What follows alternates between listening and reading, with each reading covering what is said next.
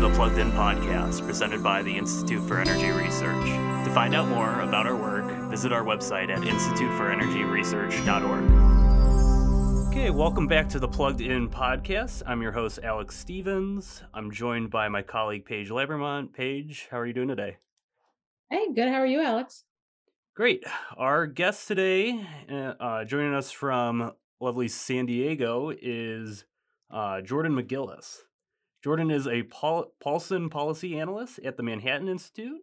Before joining MI, he was the deputy director of policy here at the Institute for Energy Research, where his work focused on environmental policy, energy, geopolitics, and urbanism. Jordan, welcome back to the show. Thanks, Alex. Really happy to be back here on Plugged In.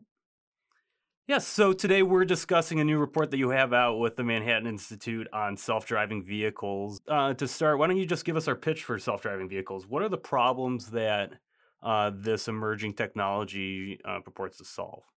Okay, so the first thing that I think must be established when we talk about the new possibility of autonomous vehicles proliferating is just how dangerous the status quo is on American roads and on roads across the world.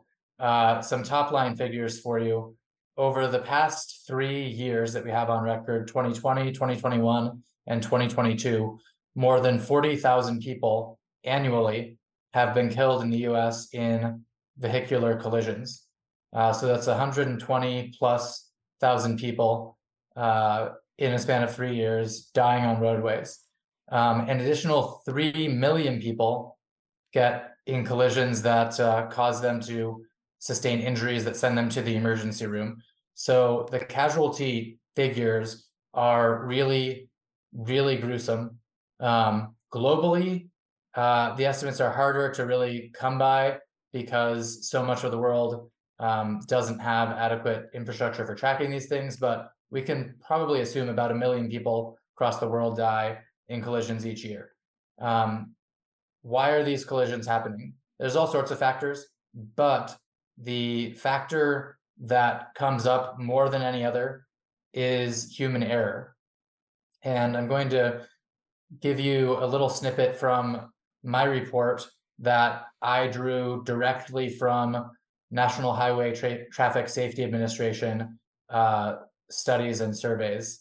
According to the NHTSA NHTSA, 94% of collisions result from the reason of a critical pre-crash event of human error. And that corroborates a previous study which found that human errors and deficiencies were a cause in at least 64% of accidents and were probably causes in about 90 to 93% of accidents investigated. That the latter study that I'm quoting from concluded that human factors were possibly a cause in up to 97.9% of accidents.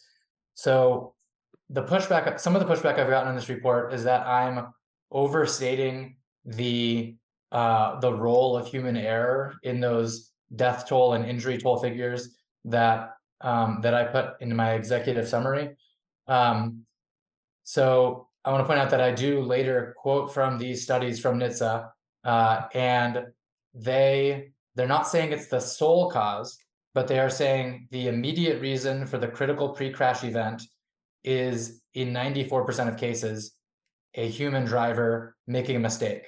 And that's why I think there's a really pressing importance to autonomous vehicles, because while they will not perfectly solve all of our issues with roadway safety, they will obviously eliminate an enormous portion of the risk on the roads.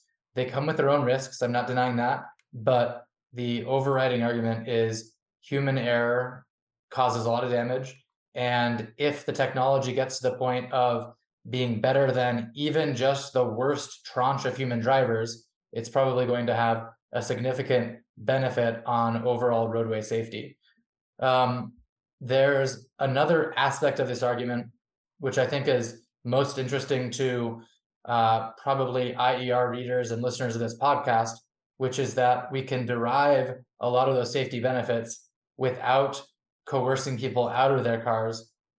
And instead, we'll be able to get those benefits because by eliminating the labor cost of human drivers in a couple of specific instances, which I'd love to talk about, by eliminating the cost of human drivers, meaning their labor, we can bring down the cost of transporting freight and transporting people in shared rides like ride hails, or some people call them robo taxis. So by lowering the cost, by eliminating the labor expense, we can actually make the road safer. So it's that combined argument that I make in this paper about safety and the economic efficiency, which redounds itself on the safety. Yes, so talk a little bit about the technology behind this, because I've had conversations with engineers who are working on this in the automotive industry who say that there's a further distance, they're further away than what some people are kind of leading on with this technology. And the problem that they described to me is that there's a distinction to be made between what they refer to as easy learning environments and harsh learning environments. So in easy learning environments, everything's sort of arranged so that the rules can be set up sort of beforehand. Whereas harsh learning environments, you have things that are unpredictable, where you have different people making decisions and things.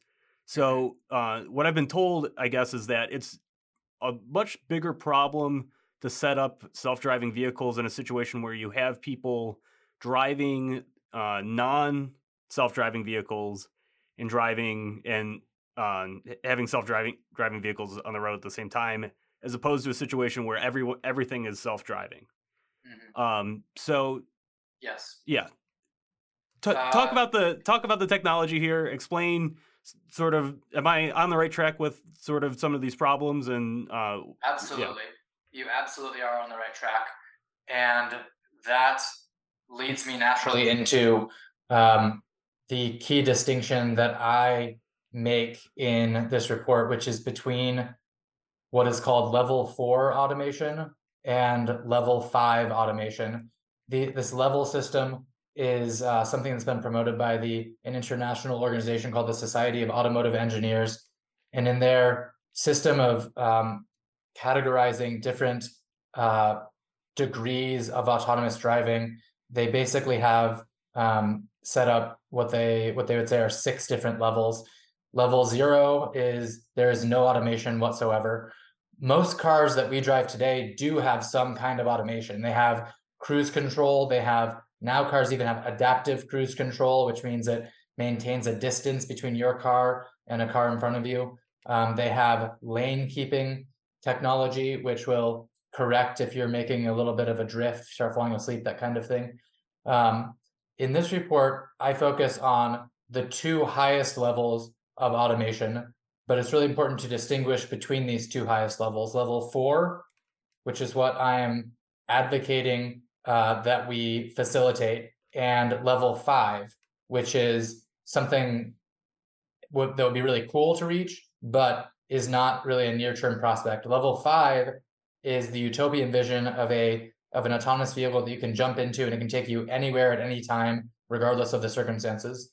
Level 4 is full automation. You don't need a human driver. The fallback safety response is still automation. It's not human stepping in when something gets hairy. But level 4 is within defined and delimited, often geofenced domains. So the purpose, as you allude to, is to minimize the edge cases and create the most controlled environment possible so that the automation can operate with the fewest number of unknown variables possible. The 2 examples that I bring up in the report that are applications of automation at level 4 are 1, autonomous freight trucking, which I envision being very successful on limited access highways, connecting freight hubs from the outskirts of one city to the outskirts of another. I'm not envisioning those autonomous trucks driving into town, but rather staying in that relatively controlled environment of an interstate type of highway. In Japan, they're actually building some lanes on their heavily trafficked expressway that are lanes that are explicitly for autonomous trucks. We don't need that necessarily, but that's the sort of idea, is that we're limiting the variables, making an easier environment for the autonomous system to manage. And then the other one is autonomous ride hailing as it applies to the urban environment. So a highly mapped, very well understood driving condition. Yes, the urban environment has a lot of hectic activity, but it also is a much lower speed environment than, say, winding rural roads, that kind of thing. So I fully agree with the engineers you've talked to that suggest that there are some technological barriers, which is why what I am so vocal about here is the gains that we can achieve, both in terms of safety and efficiency, just by opening some doors to these applications of level 4 automation. Autonomous ride hailing within cities, a couple of them in the US already have this, and then autonomous freight trucking. On the autonomous ride hailing point, just to clue listeners into where the state of play is, we have 2 US cities that have commercially available autonomous ride hailing as we speak here in early August 2023. One of them is Phoenix, and the other is San Francisco. Los Angeles, Houston, Dallas, they're going to have this before long. There might even be, by the time listeners are hearing this, some other cities that are commercially offering this. But in San Francisco and Phoenix, you've got a couple of companies in operation that, again, this is within a very delimited, defined geographic area, very well mapped city streets, and connecting in Phoenix to the airport, which I think is a fantastic idea. Effectively, it's a private shuttle that is taking people from Phoenix Sky Harbor, as they call it, to downtown Phoenix. And the trucks, it's not yet fully rolled out, but there's a company called Aurora that has some autonomous freight hubs that they've constructed in Texas, and they're going to start freight runs with no driver aboard in 2024 between the outskirts of Dallas and the outskirts of Houston. So we are right at the precipice of this, and in fact, it's already an option, again, within that defined domain, which we call level 4. In the paper, you talk a bit about kind of the difference between the level of regulation preventing this from happening in California versus allowing it to happen more effectively in Texas. Could you go into that a little bit? Yes. As I went through my research and was attempting to form some policy recommendations based on what I was encountering, consistently, what I was hearing from people within the scholarly community and then also within the industry is that it's really state policy where the rubber hits the proverbial road, because states are the licensing bodies for drivers, and they own the infrastructure for the most part. So we do have this great contrast, as has become the case in a variety of different policy areas, between what I think we would all agree, or most of us would agree, are our 2 most important states, California and Texas. Some of my Manhattan-based colleagues might disagree with that, but California and Texas are where a lot of the cultural and political and economic energy is right now. And they're also at the forefront of autonomous vehicles in different ways. Because California is the world's leading technology hub, it has that natural built-in advantage of having companies that are based there that want to roll out the technology. And so that's why we've seen that in San Francisco with companies named Cruise and Waymo operating the autonomous ride hails. It's really not because of anything San Francisco has done politically. They're no better and probably a bit worse than most cities in many ways, but it's an environment that is most convenient for those companies. What we have not seen, though, is California step out at the front of the charge for autonomous freight trucking. And the reason does have to do with politics here. California's legislature is I don't want to overstate this, but it is significantly influenced by the California labor movement, which has come out vocally against the prospect of autonomous trucks. And the Teamsters and their allies in the legislature have worked together to come up with some pretty harsh restrictions on the ability to test autonomous trucks in the state. The contrast is Texas. And what Texas has done is create a hub within their political infrastructure, which is called the Connected and Autonomous Vehicle Office in the state government. And this serves as kind of a clearinghouse for different disputes that may arise. And the best idea that Texas has had is to effectively license what are called autonomous driving systems as if they were human drivers. So provided that the system meets a basic standard, it is given the liberty to operate on the roads, and the company that owns the vehicle or owns the autonomous driving system is then held accountable. But there's much more liberty for those companies to go out and test these things, and as I said earlier, to actually commercially offer autonomous trucking, as is going to happen in 2024 if everything works out for Aurora. So it is the case that autonomous trucking is not yet being done, and I don't want to suggest that it is entirely because of policy that this hasn't rolled out yet. I think I think the actual case is that companies are showing proper prudence. They're doing all that they can to ensure safety for roadway users, and of course for their own capital investments. They don't want to send these multi-$100,000 trucks down the highway and have them careen off and lose everything. So they're doing everything they can to make sure that this technology is safe enough for roadway standards before they take the drivers out of the cabs and let them operate. But when they do that, when they get the drivers out, the efficiency gains in trucking are going to be quite valuable in terms of savings across our economy. The reason is that there are the physical limitations that truck drivers face that have then demanded certain regulatory responses, such as compelled driver rest periods, and various other things like that. You're going to be able to see trucks operate at a much higher efficiency level in terms of their time than they can now, because they'll be able to operate without that need for human rest. Some people might say, well, we have team driving where you've got a couple of people jumping into the cab to take the truck when it gets to different points of that limit on how long one person can be behind the wheel. But again, that's back to the labor cost thing.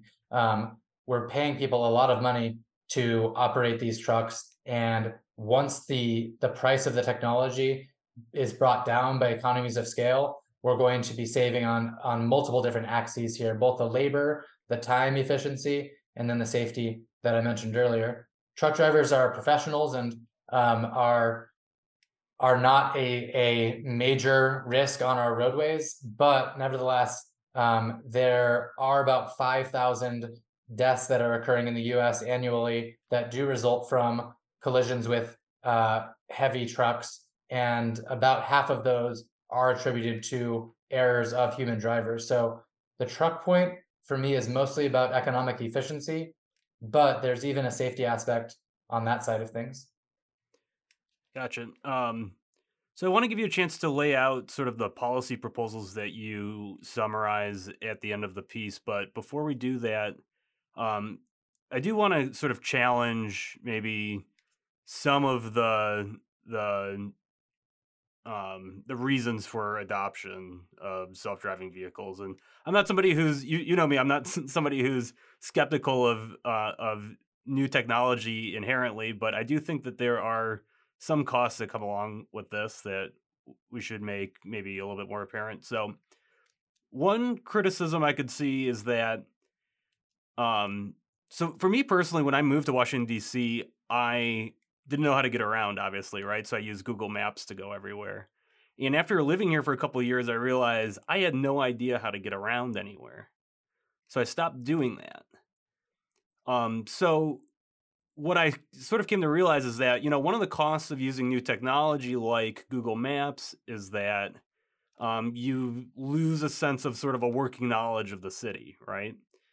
So I could see with self-driving vehicles this being a really big problem, right? It's kind of amplifying that issue quite a bit. So for just a personal person trying to make a decision about whether or not they want to adopt this technology, you could see why somebody might say, well, yeah, self-driving vehicles are neat and efficient and stuff, but I kind of value, being able to know how to get around and having sort of a working knowledge of the world. What would your response be to that? That's an interesting critique, Alex. I actually don't think I've heard that application of kind of the cost of technology made here to the AVs. I think there's something to it. And so what I would emphasize is that I advocate for transportation pluralism. I'm not suggesting that we make this the only option or try to compel people to it, but that we create avenues for this technology to thrive for people that it appeals to. Now, you could say that, well, for every person that jumps into an autonomous vehicle, that's one less person who's physically aware of their surroundings. Yes, that's true, but you could say that about every single smartphone as well, and you plausibly can make that case. But I think it's something for individuals for themselves to evaluate with respect to whether it's a net positive or a net negative for them. Something that is interesting as we think about the experience of riding in the autonomous vehicle is what people would do with that time relative to the current baseline of driving, we'll just say to work. You drive to work and you're somewhat focused on your surroundings. You're probably listening to the radio or Spotify or a podcast these days. Your attention's kind of divided. You're not doing anything super well. I think that the autonomous vehicle experience, much like simply the experience of taking a ride hail or a taxi, will let you apply your mind to one thing with more focus. And it doesn't necessarily need to be a super productive task, but maybe you want to play, I don't know, a video game in the back seat. I'm not a video game person, but that's time that you probably would find well spent relative to sort of observing your surroundings, but sort of listening to something. And that again gets to the biggest issue with the human driving norm, which is distraction. So when we are driving around, we rarely are fully immersed in our surroundings. We're usually partially immersed, but we're also listening to something and surreptitiously glancing down at our phones when we get to traffic signals. So I think that this creates a new opportunity for people who don't really find that particularly enriching. I'm not saying that everyone needs to adopt it anytime soon. I really appreciate that view of like people making the choice to do the thing that they want to do. And what immediately came to my mind, Alex, when you made that distinction was that the vast majority of the American public has no idea how to ride a horse anymore, even though that used to be like the main means of transportation for people. But people who do ride horses do it really well and do it like out of a degree of personal enjoyment for the activity, relationship with the animal, what they enjoy about it, and they get a lot of enjoyment out of it and have a lot of expertise in it. And I think that there are, even regardless of how far autonomous vehicles progress, there will always be people for whom driving is like that, for whom driving is, it's an activity and it's an understanding of the machine and how it functions and a relationship with it. And I think for those people, traditional cars will always hold a certain ambiance and interest, and they will always do something with that. But I think for the vast majority of the American public, a car is a way to get from point A to point B, and they don't necessarily care how that happens or really want to be involved in the process. I know I personally want as little involvement with my car as possible. I want to understand it as little as I can and ideally not have to do much with it. And so I think the ability to choose whether you want to be a connoisseur of a thing or just a user by necessity is really important. And I think it's important that as the technology develops, it doesn't preclude the use by the connoisseur who wants to do it for the pleasure of the thing, but still allows the person who just wants to not have to deal with it to, gain all of the benefits of the new technology. Agreed. And I would, on that point, Paige, about the connoisseurs,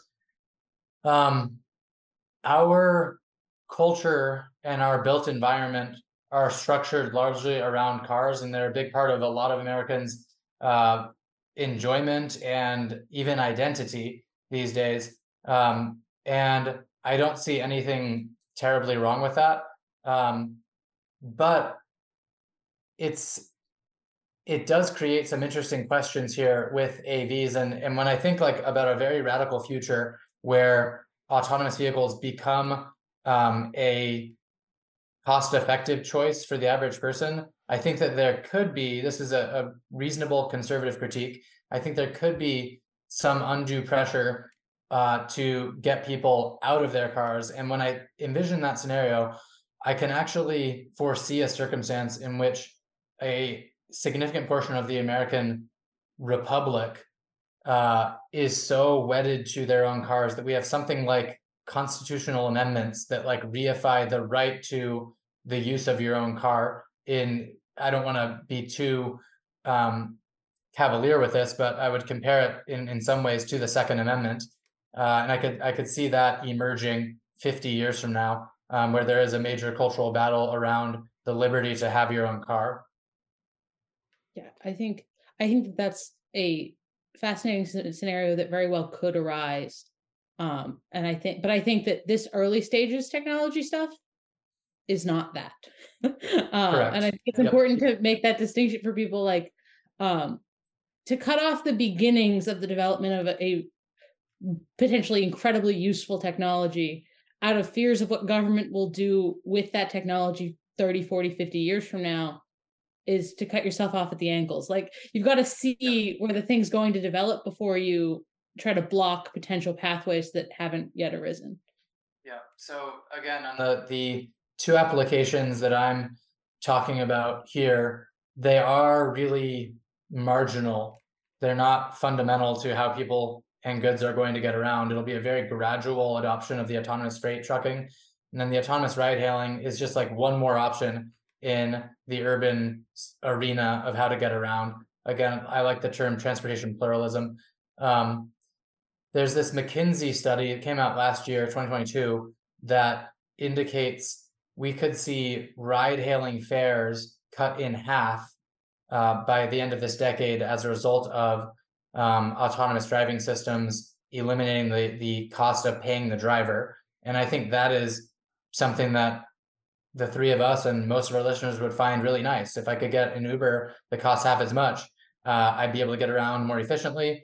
I'd be able to use the service more. And I think most importantly, there would be less of an incentive on, say, a Friday night when I've had a drink or two to get behind the wheel of my own vehicle, if I know I've got an affordable option that can get me from where I am to where I need to be. And that's what I think is the important point to stress, that we're talking about like marginal additions to the panoply of transportation options that when cost effective will reduce roadway risk.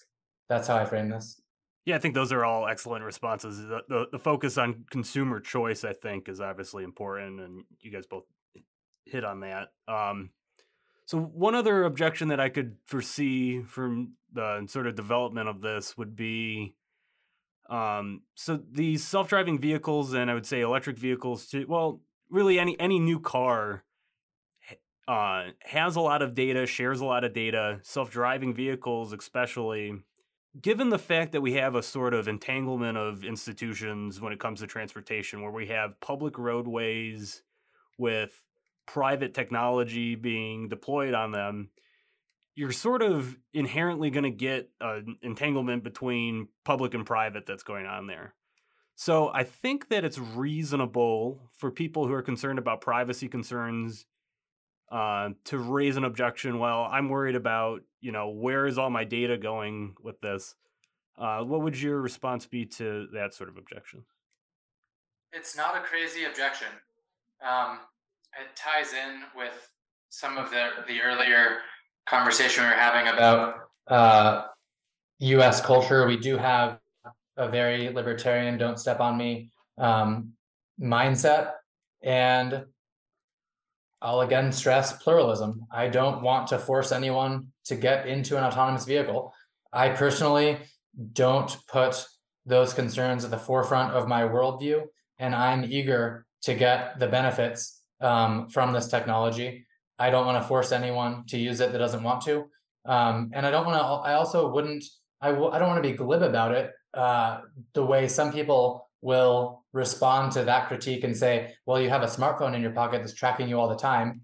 And people are concerned about that, and it's reasonable. Not my concern personally, but I see where people are coming from and want to leave them free to utilize different forms of transportation and maintain their right to privacy as they see fit.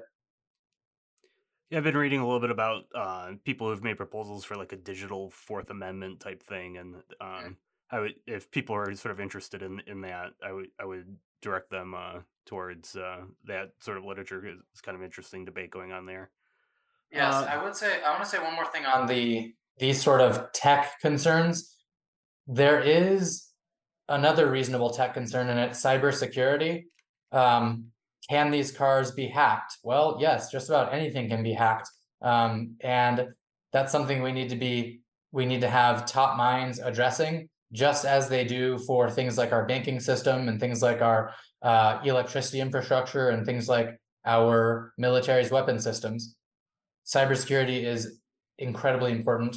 And I think that competition in the marketplace for autonomous vehicles is what's going to give us the best possible cybersecurity. Companies proving to consumers that they're doing it the right way and can keep you safe is going to be our best path forward.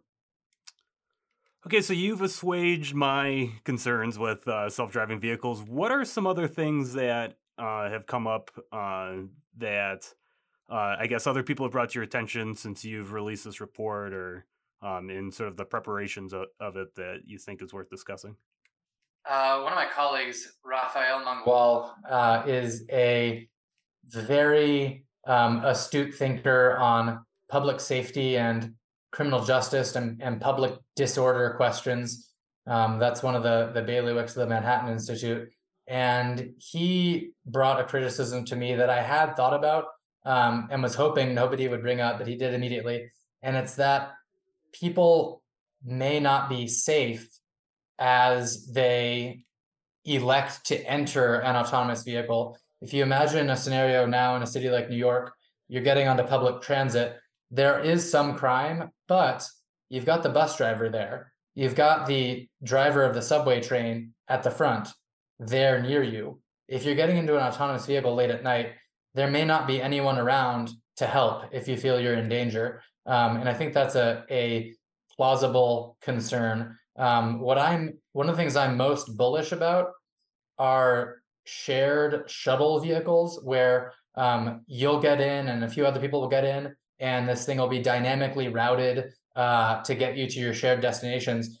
Now we're opening up this possibility where you need to make a judgment call of, is that guy standing next to me a paying customer or someone who's trying to abduct my child?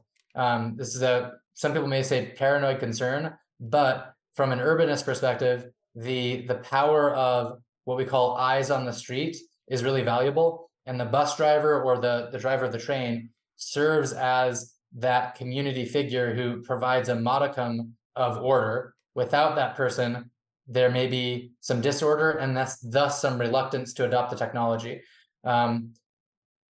That's a problem I don't really have a solution for. And the only solution I can really come up with for it completely cuts against the things you brought up earlier, Alex, which is that I would put a lot of cameras inside of these cars so that someone in some command center is able to be aware of what's happening in each of the vehicles that are trundling about town.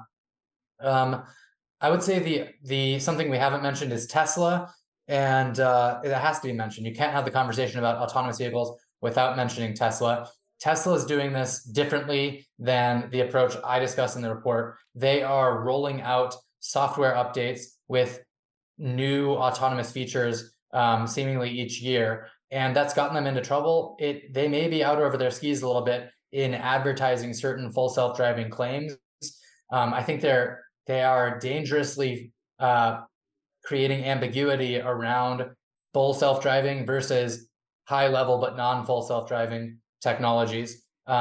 So I'm not getting behind Tesla full-throatedly in this report. I'm focusing on these level 4 applications that are fleet owned. I think that creates another layer of accountability and confidence for the public. So Tesla will continue to be going about its approach to innovation. I hope they're successful. It would be really cool if we're able to have personally owned autonomous cars in the future. I hope that they're able to roll out these updates in a way that isn't creating too much disruption and confusion in the minds of the owners. Yeah, sorry, go ahead. Go ahead. Well, I was just going to say, my understanding is actually, so the outgoing CFO of Tesla on what was probably their earnings call this morning, or maybe he was on a TV show. I don't know. I just saw the headline. The headline was that he was walking back some of the sort of hype that Tesla's been doing with their self-driving tech. So did that contribute to his departure? I just saw the headline yesterday. Yeah. Didn't look into it. I'm not sure, and so many things could be going on there. He's the outgoing CFO, right? So who knows really what's going on? Time for the airing of dirty laundry, right? Yeah. But hopefully we'll get some interesting insights into the technology now that he's on the outside. That'd be pretty cool. Yeah. And then the last, I want to bring up one more critique. This is a fascinating argument, and it really would incite some interesting discourse within American politics. And it is actually an extrapolation I'm making based on something that wasn't specifically written about autonomous vehicles, but rather about automation in the economy generally. And it comes from the economist Lant Pritchett, who is an eminent thinker on development and how countries can get wealthier and how different regions have achieved wealth or accelerated their economic output in different ways. Lant Pritchett says that the push for automation in our industrial sector is actually completely uneconomical, and that what would be the economical response to some of the challenges we have with labor costs would simply be to have a lot more people in the labor market via increasing immigration. I'm not sure you would describe him as an advocate for any particular policy. He's simply pointing out that the way to reduce the cost of producing, let's say, semiconductors in the United States, or other forms of advanced manufacturing, the way to do it is not to automate these facilities with high capital costs, but rather to lower labor costs by getting people that are willing to work for less. That same argument can be applied to the autonomous freight scenario I'm describing and to the autonomous ride hailing. Again, the McKinsey number was a 50% or more drop. I think they said it could be as much as a 60% drop in fares that could come from automation. And that's because the overwhelming amount of the money you're paying to Uber right now goes to the driver. It's somewhere between 70 and 80%. We could make that number lower if people were willing to drive for less. Same thing applies with autonomous trucks. And there are, maybe 1 billion people out there that would be willing to move to the developed world from poorer countries to do these sorts of things, become truck drivers, become Uber drivers. So he makes a pretty compelling point that if we want to bring costs down, the lowest hanging fruit would be to lower the cost of labor directly.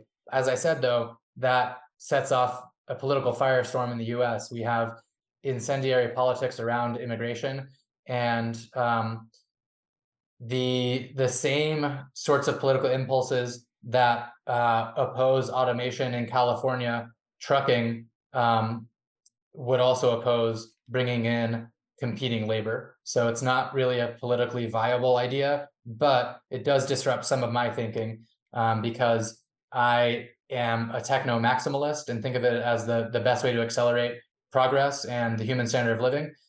Sometimes technology simply is costlier, though, than other political arrangements, like bringing in lower labor costs directly. I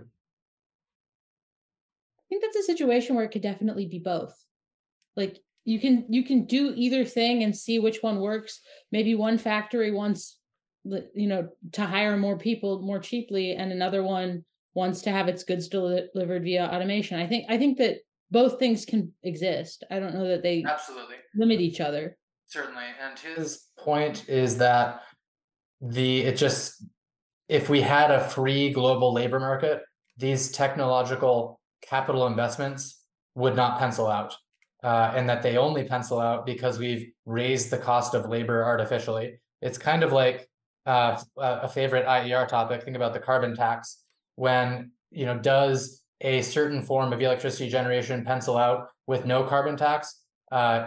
It may not, but if you artificially raise the cost of producing electricity from coal and natural gas, now this other form of lower carbon generation does pencil out. So it's that same sort of idea. That if you do artificially increase the cost, it makes the other thing look more appealing. And he says that's what's happening here. We've artificially raised the cost of labor. Effectively, we've like have a labor cartel, and that makes the alternative of technology look better by comparison. But really, we should just be lowering those labor costs. Gotcha. Okay, so let's move away from what we might think of as some potential downsides of things, and like I said, I'm sold that as long as people are free to choose this technology, that we should let people give it a go. So you outline some policy proposals for, I believe, the national, state, and sort of local level, right? At the end of your paper, do you want to talk through what you see as what we should do policy wise to help jurisdictions who are interested in adopting this? In the report, I talk about the state, the federal, and the local. And I think that there are things that can happen across all of those domains. At the state level, I recommend that Texas model of creating a hub to serve as a clearinghouse for the technology, and then licensing the systems. At the local level, I think there are small marginal changes you can make regarding road use and curb space allocation so that autonomous vehicles can operate in the same places that human-driven taxis and things like that can operate. And then at the federal level, there's one really big thing that needs to happen. It's that we need to change our status quo on exemptions for the federal motor vehicle safety standards. Currently, to operate a vehicle that doesn't have a steering wheel or a rear view mirror, you have to apply for an exemption. And if you get that and you build this autonomous vehicle, you can produce 2,500 of those vehicles per year.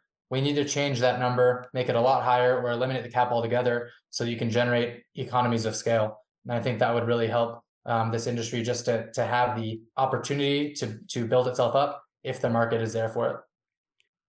So one big hurdle for autonomous trucks is opposition from what I think can reasonably be called the populist right. A focal point of this political wing of our discourse is Tucker Carlson, and in 2018 he explicitly said he would do everything in his power to slow the rollout of autonomous trucks if he were in a position of political influence. His reasoning is that truck driving is a crucial, stable job for American men who don't have college degrees. And that if these jobs go away, you've taken an avenue to success away from a population that seems to be having a lot of their routes to success foreclosed these days. So this definitely fits into the wider cultural conversation about the decline in blue-collar jobs, decline in manufacturing. And there's a lot that can be said about the veracity of the claims about manufacturing's decline.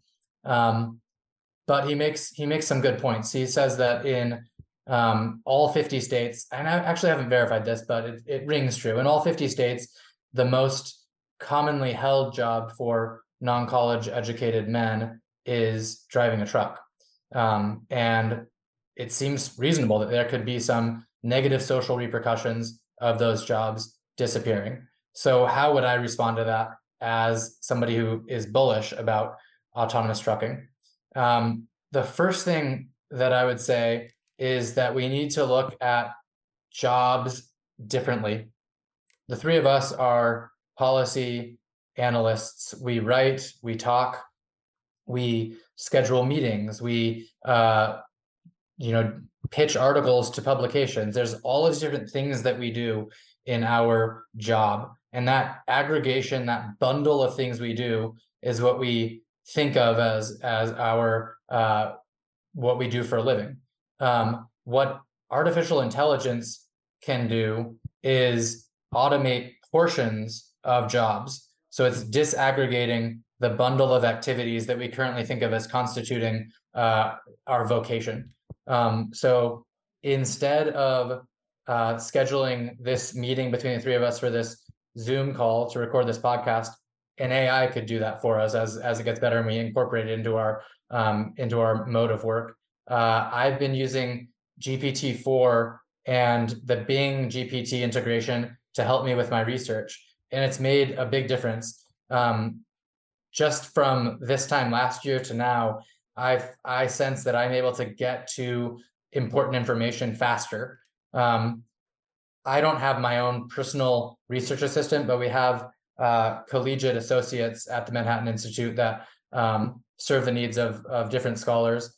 And though that sort of role of research assistant is no longer as needed for what I'm doing, because these different tasks have been potentially taken under the umbrella of AI.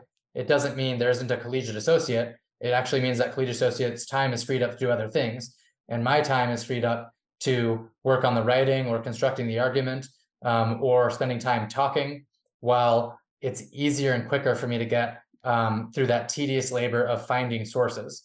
The same sort of logic applies in other industries, including, I would say, the industry of moving freight.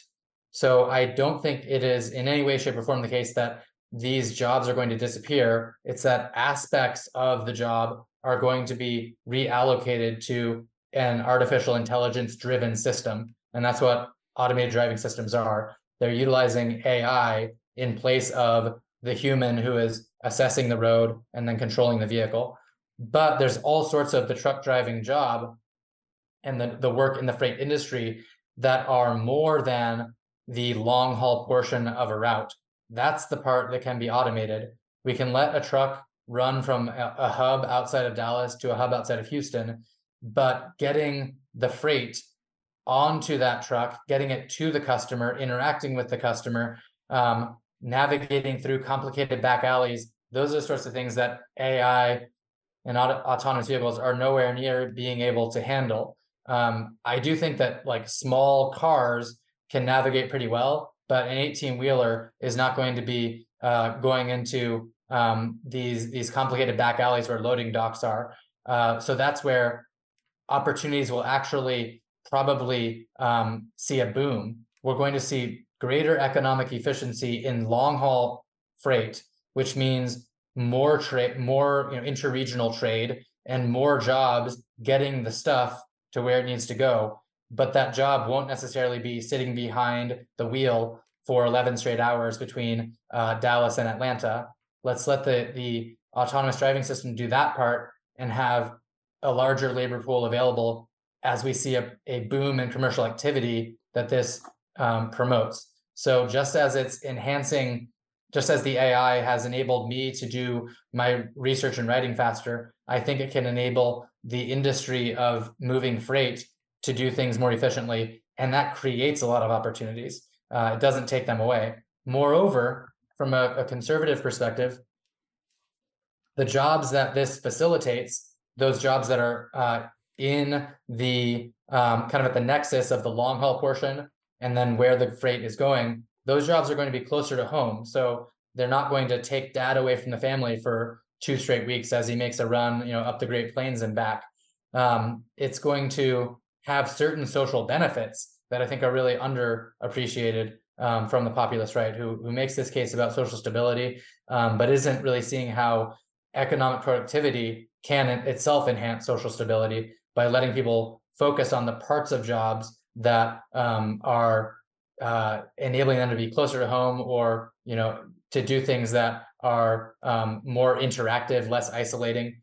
The long haul portion is the easiest portion to automate, and it's also the most costly to an individual who is a truck driver in terms of their health and their social well-being. Going down a bit of a social conservative rabbit hole there, but that's the terrain some of these conversations are being fought over, and I think that they're a little bit off. So I want to challenge that. Great, Jordan. Is there anything else that we haven't covered that you think is important for our listeners to know? I could go all day. Let's talk about the progressive case against AVs now. Do it. So the progressive case sometimes involves the labor aspects.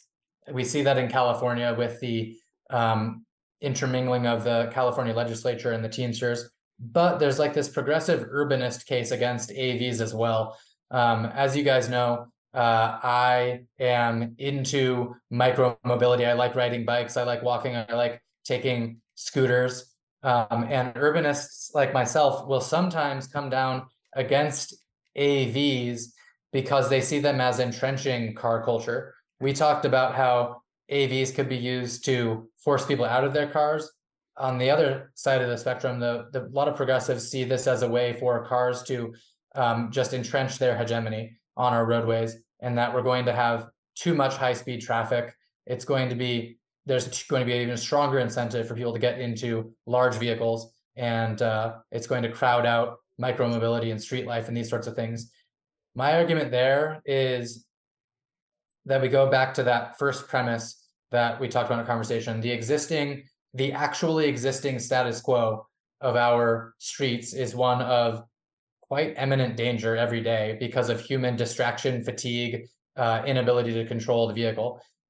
A lot of roadway deaths do happen on rural highways and places like that, but just within our big cities, if you look at the top 5 cities in the United States by population, New York, LA, Chicago, Houston, Phoenix, more than 1,000 people, if you add those up together, are dying each year in collisions. So even if we eliminate all rural considerations here and just focus on cities, there are a lot of people killed from motor vehicles. So how can we target those fatalities? We can hopefully bring them down by adding this option of the autonomous ride hailing, which will lower the cost, lower the friction of choosing a safe way to get around, particularly when people are under the influence of alcohol, which I think is one of the worst social plagues that faces us.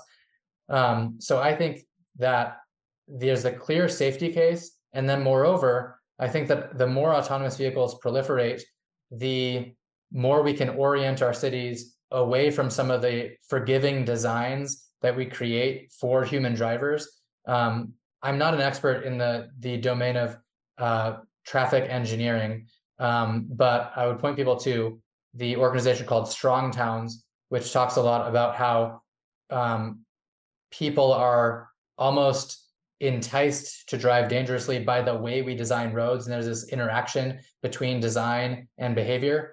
We can make our designs less forgiving to errant human drivers as autonomous vehicles proliferate, and that creates more space for other forms of transportation. You don't need to allocate a super wide lane to a car if more and more cars are really good at maintaining safe speeds and keeping to keep their lane more adherently. Further point, sorry. In addition to the street design claim, there's also this argument that autonomous vehicles will, particularly the autonomous ride hail, will defeat mass transit. If that happens, so be it. I'm not wedded to mass transit, but I'm completely on board now. I'm completely on board. Yeah. That will be a selling point for the IER audience. But actually, autonomous technology and transit can go hand in hand. This is a labor cost question. Do we need to continue paying bus drivers in perpetuity to navigate the city streets? If we can have an autonomous driving system doing this for a lower cost, it makes the whole enterprise more efficient, and will help it to operate and enable it to be even better as we incorporate things like dynamic routing. So I'm quite optimistic about the use of autonomous driving systems and small scale transit versus like big trains and rapid bus transit. What I love to point to is the example of the public light bus system in Hong Kong. There are these little vans, and they're packed with people. They put like it's basically the size of like a Ford Econo van, holds like 20 people or so. They don't need to be so tightly packed, and certain preferences in the market will determine how many people are in them. But the point is, this light bus system is small scale transit, and they even have routes that are not fixed. They'll kind of go where you need to go. If we can get an autonomous shuttle that has that same sort of number of people, maybe 2 to 12, somewhere in that ballpark, we can even further reduce the cost of getting around town. And we can have dynamic routing based on the emerging technology that GPS and various other systems give to us. And that will save money for transit agencies. They're not going to need to put so much money into the fixed costs of rail, whether it's above or below ground. So dynamically routed buses, whether public or private, I think are a perfect combination of lowering the cost by pooling the expense of going somewhere, and utilizing this new technology to do it in a safe and efficient way. It's great, Jordan. Anything else? There's this issue of zombie cars, which is the fear that people have that when cars are autonomous, you won't need to park it and it'll just like do circles around your office all day long, waiting for you to come out from work. I know some of my former colleagues, your colleagues at IER, drive from Virginia or Maryland each day, or maybe they're coming in 1 or 2 times a week, but there's a garage that they pay for to use under the building. If you have an autonomous vehicle, why pay for that autonomous vehicle to park while you're at work? It can just do whatever to move around and avoid that cost.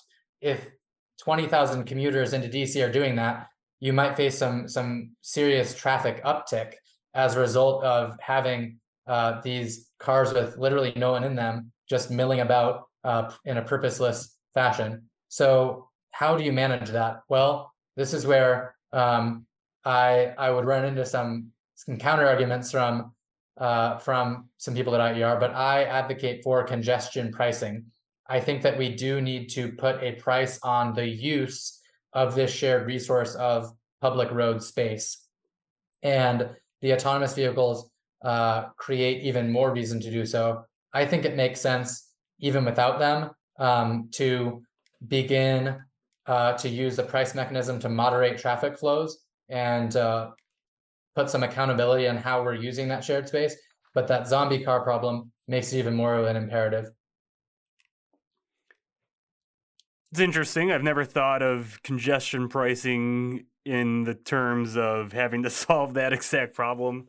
Yeah, it's interesting. So,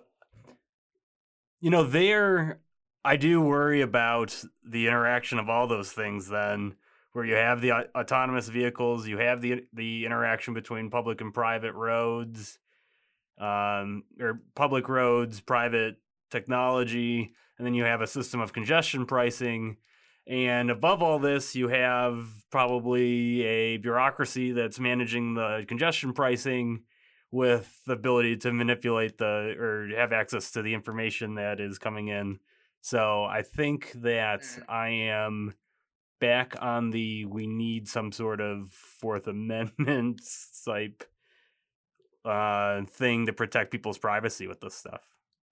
I do, because there's just such a danger there in terms of ability to sort of people to be able to control things. That it does worry me. I know it sounds a little, I don't know, like over. It probably sounds like, kind of a slippery slope kind of argument, and maybe it is a little bit, but it's something that I would worry about. I think it's useful to have those considerations in the discourse, certainly, and to get the pushback that you hinted at of the knowledge problem. How do you just carte blanche create a price for using the road? Beyond my area of expertise, there's different ways we could do it. I mentioned in the paper with the curb space that there could be a bidding process where autonomous driving companies that are offering ride hailing or any other form of transportation network carrier, say just a regular taxi company or a shuttle company or Uber or Lyft that still uses human drivers, they could bid to use the curb space. So there is an aspect of a price being formed by the market's assessment of the value of that space. But yeah, the problem of public ownership of the roads is one we cannot escape. And it will always create these thorny issues of decision making and public choice and everything that you're such an expert at highlighting. So on this zombie cars thing. Yes, let's talk zombie cars. I'm a little bit dubious about how that would actually come about, because cars either take gasoline or electric vehicles, almost in all cases. And a gas car, it's going to be more expensive to have a car just drive around aimlessly in the city for 8 hours than to pay 10 or 15 bucks to park it. Plus, you're going to be out of gas when you get your car back.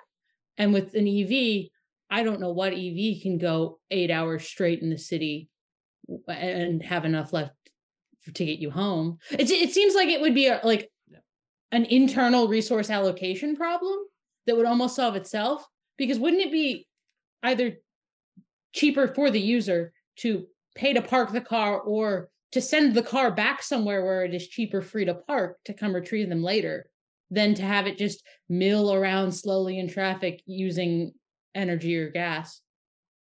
I actually disagree quite strongly with an implicit aspect of that challenge. We hear this a lot when congestion pricing or tolls are proposed, that drivers of cars are already paying for the use of the resource through the tax on gasoline and that sort of thing. But what I think ultimately would happen in this urban calculation is that the price of the use of the lot is quite possibly higher. And as long as it's a little bit higher, it doesn't need to be way higher, then it's cheaper for you to just drive the car around.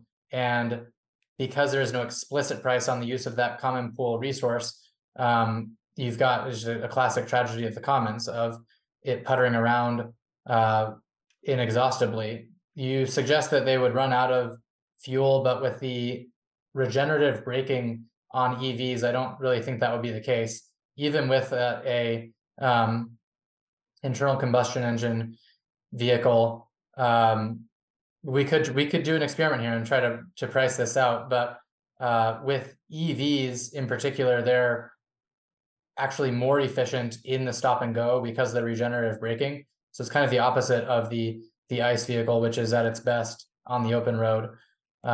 So I believe the calculation would clearly come down in favor in almost all cases of just letting your vehicle drive around, if not for some additional price on that common pool resource.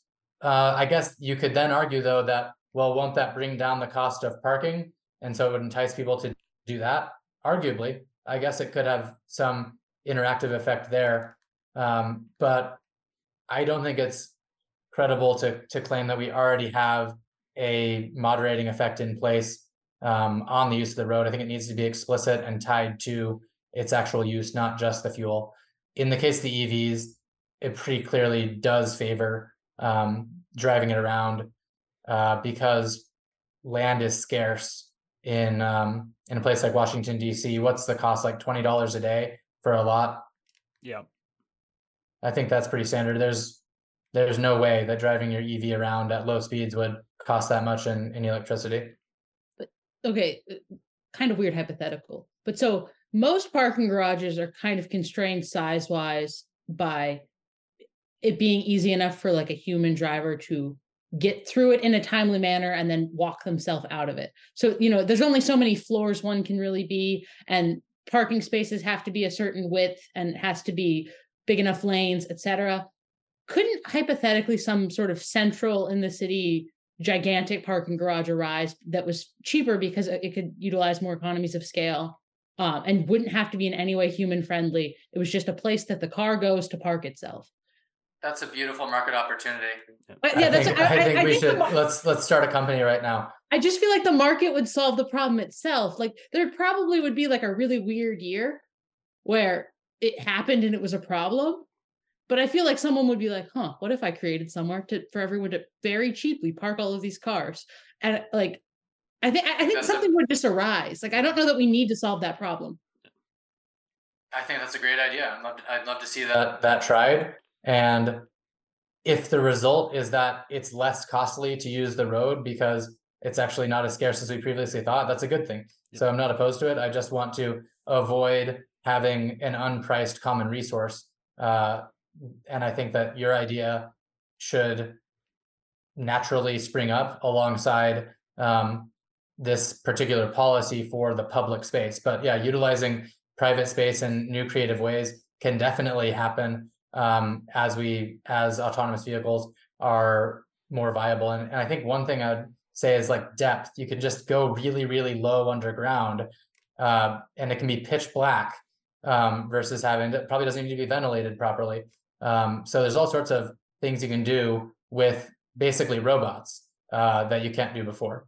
Yeah, and you could just create a much less safe building than you usually would have to create, right? Like you could make a much larger parking garage that was very reasonably safe, but not keep humans alive safe. Mm-hmm. That I think could, create a lot of different cost constraints than people have to walk in and out of this building parking garage. Just like you said, ventilation, all sorts of things that people need that cars don't. Totally agree. Yep. A related point is that autonomous technology is also being used for small scale urban deliveries like groceries and food from fast food joints. And these don't need to have really any internal safety standard. They can just be metal boxes that go really slow because you don't have to protect people inside of them.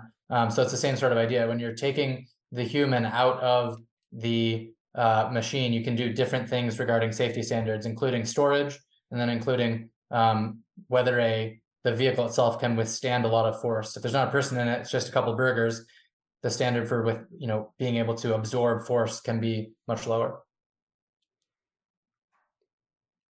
I would just make a point on the here's maybe the overly optimistic libertarian in me on the public roads being a given forever point. It's hard to imagine private roads. It's hard to imagine how we would move to private roads, but I think if you think through the fiscal situations of a lot of our big cities, and you think through the politics of those fiscal situations where it's probably likely that in some cases it's too high to raise, or it's too hard politically to raise taxes to cover their debts, and it's politically infeasible to lower the spending, these cities and maybe some states might be placed in a situation where they're going to have to sell off assets that they own. And that might present an opportunity for wise policy people to maybe interject themselves in the process and say, let's sell the roads. But who knows? We can dream. We can dream. I love that we've moved beyond who will build the roads to can we sell the roads? Yes. It's something that doesn't need to be discussed in a policy report such as I've written. Yeah. But I make one allusion to this when, but the libertarian in me, of course, just feels a need to make a nod to that ever-present challenge. I think I say something like, given that roads are publicly owned and will be for the foreseeable future, because I don't want to take that as the immutable state of affairs either. And to the extent that we can have private alternatives and a marketplace that enables different forms of competition and transportation, we're going to benefit from it. I would love to see different municipalities take friendly or non-friendly, if that's preferable to their populations, approaches here, and let's see where and how the autonomous technology can really thrive. Privatizing certain portions of roads would definitely give us a chance to try some new things out. I think privatize the roads is a good place to leave it, unless you guys have anything else. So our guest today has been Jordan McGillis from the Manhattan Institute. Jordan, it's been great talking to you and catching up. And Paige, thank you for your time today. Much appreciated. Thanks, Alex.